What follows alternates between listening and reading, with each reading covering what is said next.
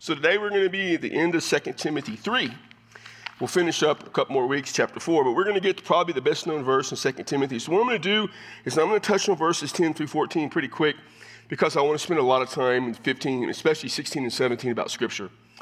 Paul, still dealing with the false teachers, said, "Now you followed my teaching, conduct, purpose, faith, patience, love, perseverance, persecutions and sufferings, such as happened to me at Antioch, Iconium, and Lystra, where persecutions I endured, and out of them the Lord rescued me." So he's just saying, Timothy,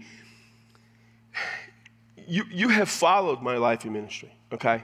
The teaching, the conduct, the things that I've done. Paul's not bragging. He's not patting himself on the back. Paul is contrasting himself to the false teachers. Paul is comparing himself to the false teachers. And he's reminding Timothy of what he needs to do. Listen, Paul's not just out there bragging about himself, all that he's done. He wouldn't do that. In fact, oftentimes Paul talks about himself in really deprecating ways. He's the chief of sinners. You know, he's the lowest, of all the apostles. He's the least. I mean, he's all of that stuff. And yet, when compared to the false teachers, he's got to do the opposite. And all of us should. I mean, if there's false teaching, there's something going wrong in life, and I might say, listen, what I teach, what I preach is better than what they preach or teach at that church, because what they preach and teach are false.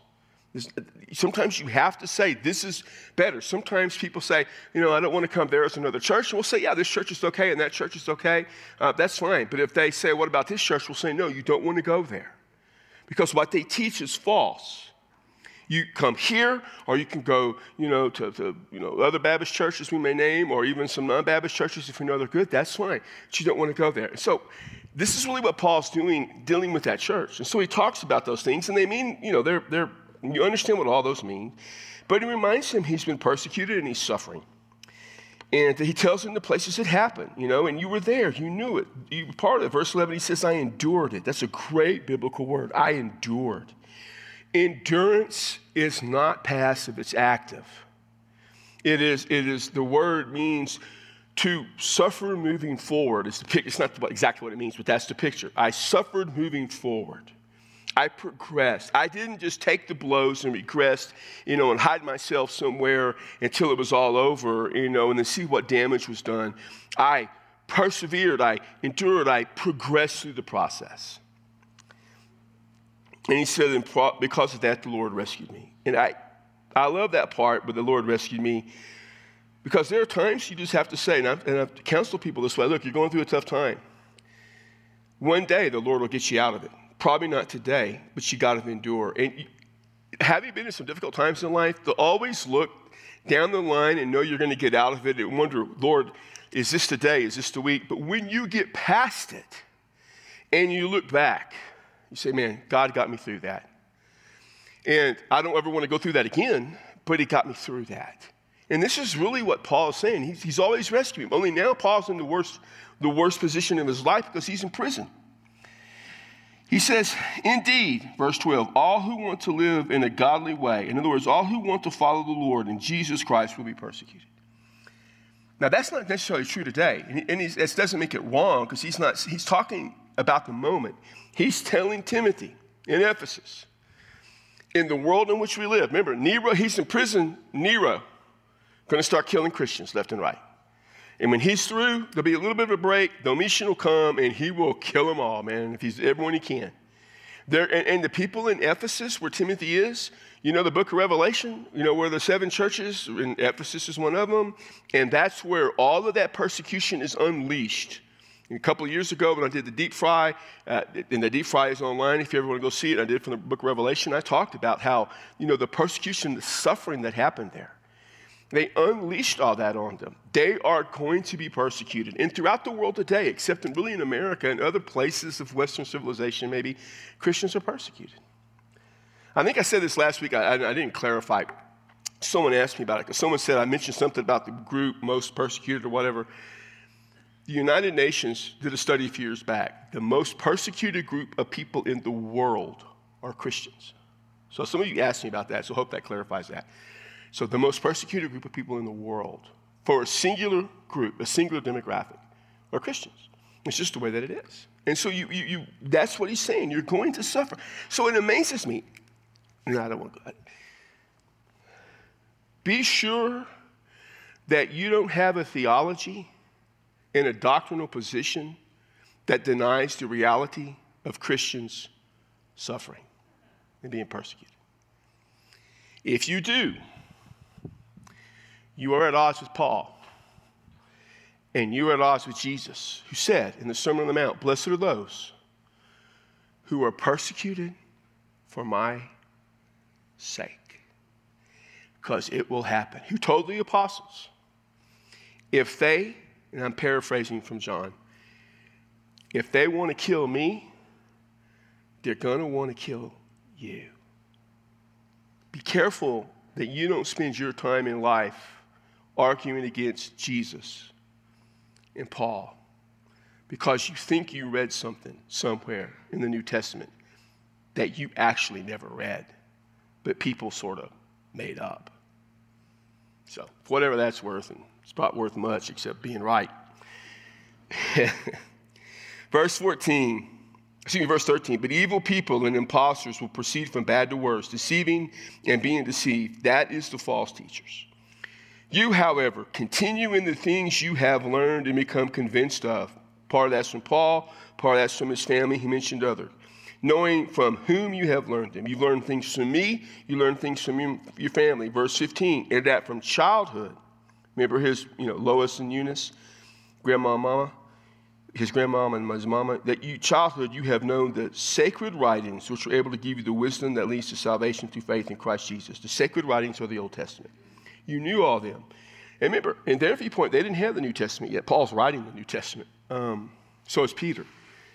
The sacred writings of the Old Testament. And I've told you this 1,000 times. The Old Testament promises something the New Testament delivers on. That's Jesus.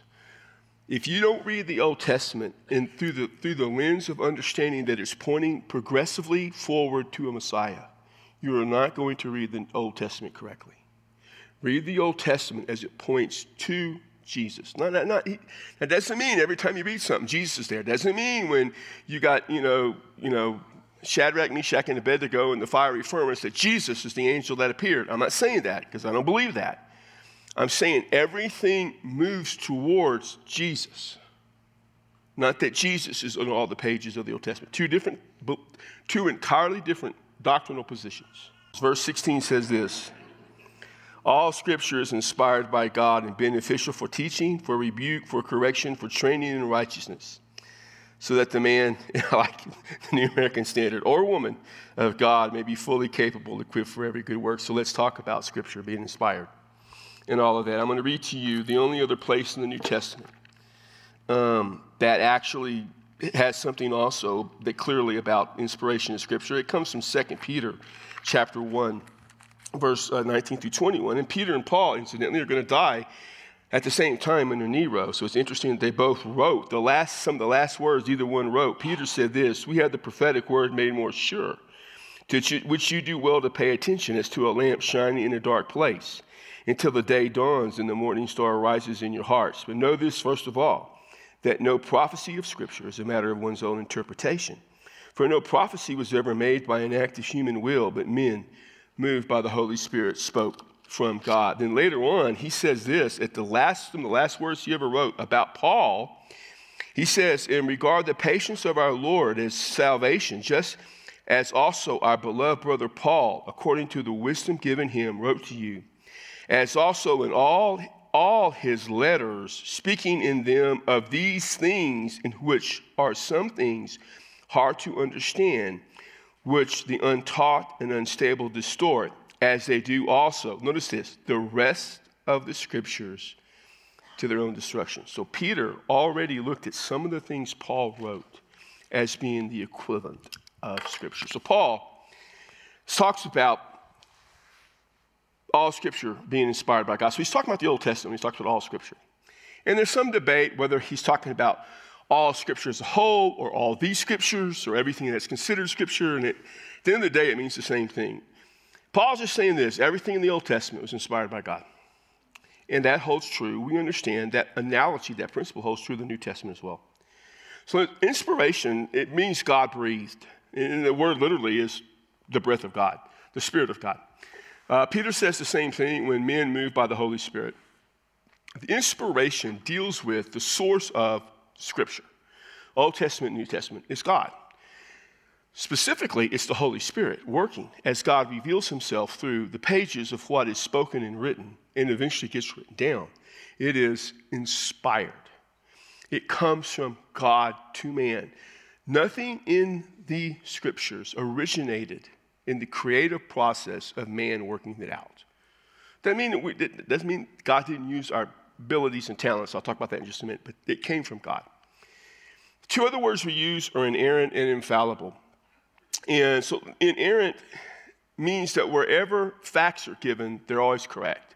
Infallible deals with whenever there is a sense of oughtness, morality, ethics, it is correct. So the resurrection is a good example. The fact that the New Testament clearly teaches that Jesus rose from the dead is a fact. It is inerrant. There is no error. So when we say Christianity rises or falls on the resurrection of Jesus, that means that it physically, actually, historically happened. There is no error in that process. The fact that the resurrection of Jesus paves the way for our salvation by the removal of sin and allowing us to put our faith in him is infallible. It's not a documented historical evidential fact. It is a doctrine of faith that comes from Jesus and God and everybody else. It is infallible. If you trust Christ to be your Savior, you will be saved. Now we can say, well, that's a fact. I get it, but there's not a piece of evidence out there that shows that. Okay, so it's infallible. The writing of his resurrection, for instance, what we've seen in John chapter 20 these last few weeks and Sunday and the following Sunday on Easter, all of that was written down is inspired. The Holy Spirit inspired John. Now, sometimes people disagree about how inspiration works. Is it word for word? In other words, they sat down and the Holy Spirit just kind of moved the hand to write it all out. Some believe that. Some believe that the Holy Spirit just gave them the concepts and ideas and they wrote all that out. But neither one of those makes good sense. It's better to understand it, I think, from the balance of Scripture and the balance of what has been taught through the history of the faith, that the Holy Spirit moved and inspired them to write with their own personalities and their own skill sets and ability. For instance, a good example is this. The Greek in Peter is not necessarily as good as the Greek, say, Luke would write with. So some of the grammar is off. So some of the grammar is bad. So does the Holy Spirit have bad grammar sometimes and good grammar in other times? Well, no, of course not. But he's working through the process. David, when he writes, lots of poetry. David, to my knowledge, he didn't write any history, just wrote poetry. On the other hand, Moses pretty much wrote nothing but history and the law. So God used them. Now, there are times when God dictates. For instance, the Ten Commandments are dictated verbatim. Write this down this way, thou shalt not kill. Except he didn't use King James English. Don't kill anybody. Sometimes the Old Testament prophet would say, thus saith the Lord. Sometimes it's the very concept being inspired. For instance, Paul might write, this didn't come from God, this comes from me. It doesn't mean it's not inspired, but what he's saying is, I didn't just get this to write this down. This comes from my understanding of what God wants me to give you, or the Lord wants me to give you. Don't pin yourself in a position in which you can't allow for the fluidity and the uniqueness of every book and author in the Old and New Testament.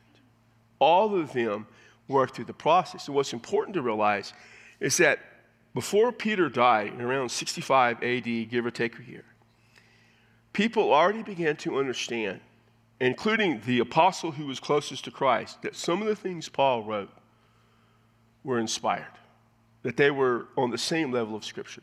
I'm going to talk to you for just a few moments about how we got the New Testament. I'm not going to focus on the Old Testament. Really, the New Testament is what I'm going to focus on, because there's always the controversy, and you hear, the church made all this up, and they wrote all this, they wrote all that, yada, yada, yada, yada. From the very beginning, understand that Christianity at its core at the beginning was Jewish. Most people were not educated, but they didn't sit down in a synagogue. All of you are educated. I think. But in a synagogue, you wouldn't have that. You would have men. The guys would grow up in the synagogue and be taught, but there'd be limitations. You just didn't have the level of education. And so what they usually did is they memorized things. You also didn't have all the writing tools. I mean, forget before the computer age, which is, a lot of us. I mean, we have paper, we have writing paper, everything. You go in our office, we got paper all over the place. We got pens and pencils. None of them work evidently because I can't find one that works, so we got pens and pencils everywhere. Plus, you now have computers and laptops, and some of you could be taking notes on your smart devices. We got an infinite number of possibilities almost to write stuff down. They didn't have that, so they memorized, and they were really good at memory. We're not. Most of us aren't good at memorization. I'm horrible at it. I mean, I grew up saying you got to memorize Scripture. I have a hard time memorizing Scripture. I got like 6 verses that I memorized. The rest, I just paraphrase and make it sound like I'm really smart when I do it because, I'm the preacher. And so I'll just say it basically means this, and I'll paraphrase here, and it sounds good theoretically. I can't memorize stuff, but they could. And they would take, from the very beginning, things that Jesus said, and they remembered it. And over time, before we got the Scriptures, some of that would be written down and handed down and given down. And then they began to realize that Jesus isn't coming back, and there's going to be a whole generation of Christians coming up, and there aren't going to be the original guys left and other people, so they began to formulate things. The first people that we had to begin writing are James and Paul. I think the very first book was James. Some think it was written maybe in the mid-50s. I think it was written about 48, 49. Paul. Almost everything that's not written by Paul was written after the major books of Paul. Not 1st and 2nd Timothy, Titus, not those books, but all the other letters. The Gospels were started to be written, so they count. But I just mean, Paul just wrote Galatians, 1st, 2nd Corinthians, 1st and 2nd Timothy, 1st and 2nd Thessalonians, and Romans before any of the Gospels were written. Then they started writing Mark, and then probably Matthew and Luke together, and then John's stuff was written later. Peter and John's stuff written later. But early on, these things began to circulate. And when Paul wrote a letter, for instance, Paul's in prison, and he wrote a letter, let's say the church at Ephesus.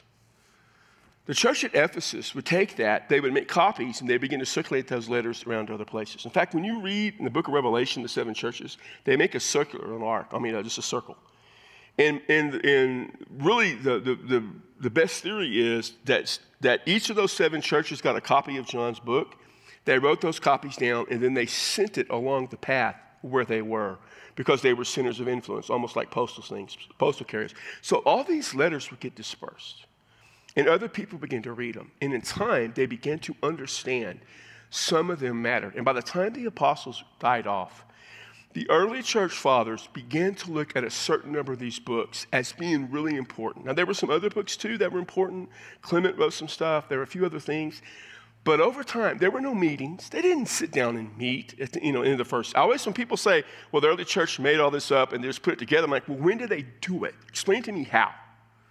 Because if you know anything at all about that time, it didn't work that way. They were being persecuted. When you're in the 1st century and the emperor's trying to kill you, you know what you don't do?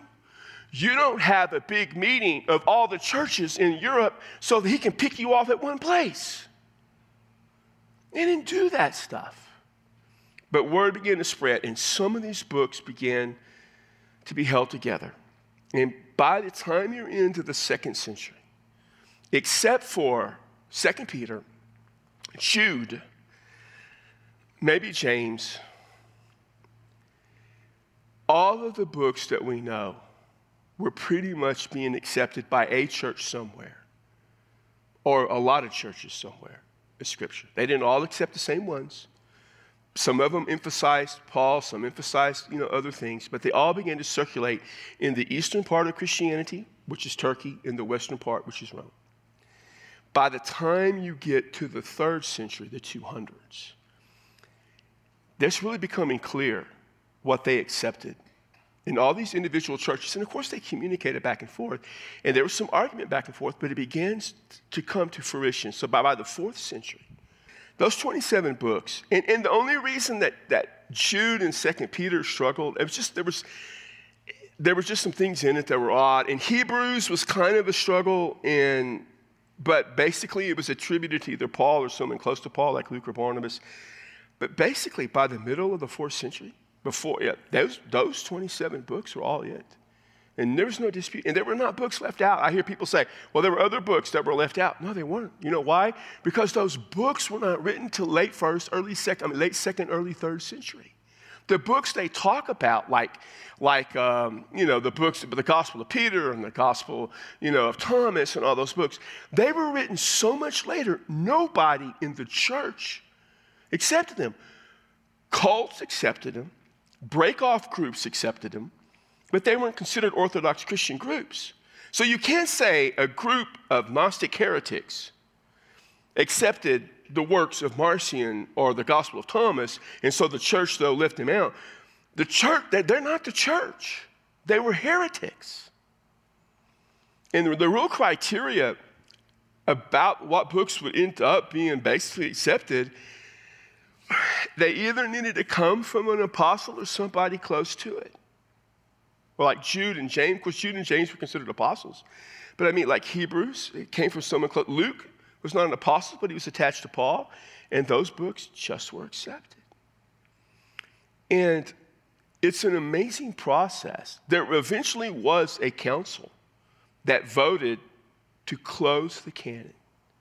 They didn't vote, as is erroneously reported, to decide which books were in. They already knew which books. They voted to say there will never be any more books considered Scripture.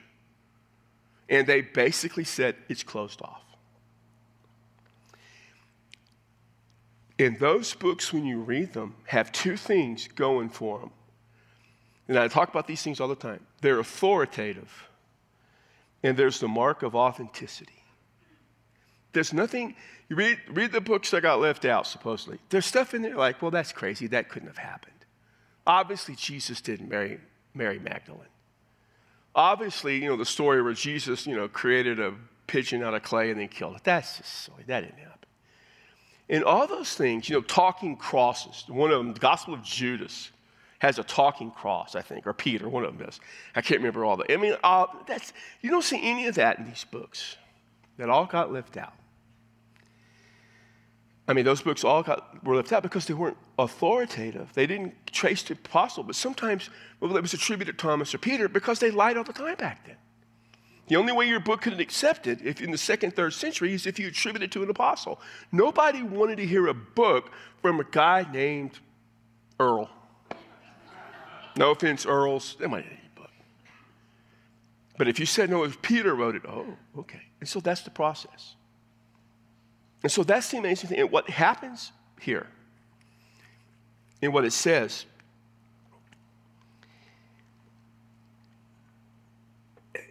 is that Scripture was inspired by God, and it was beneficial. What was it beneficial for? You could teach it. You could take it to rebuke someone who was in error. You could correct false teaching. You could train people in how to live so that the person who followed Christ, the man or woman of God, could be equipped to do the works. When you read those 27 books, every one of them help in that process. There's nothing in any of them that is not beneficial. Listen, there's some strange stuff in 2 Peter. I got you. And Jude, I taught a whole series on Jude a few years back, and there was a couple of places that got a little bit rough. But we saw the benefit of all of it. And so that's how we kind of got that process, and that's really what happened. And Paul says, all of it's inspired by God. And so we need to understand these 27 books are all inspired by God. They are all equally inspired. Now, let me just say this before we close, in terms of the Old Testament, especially. Every one of the 39 books, see, it's 27 New Testament, 39 Old. Sometimes I get dyslexic and I go backwards and I have 37, 29. If you're dyslexic, I apologize, I shouldn't say that. But what happens is not all 39 of those books are equally inspired, okay?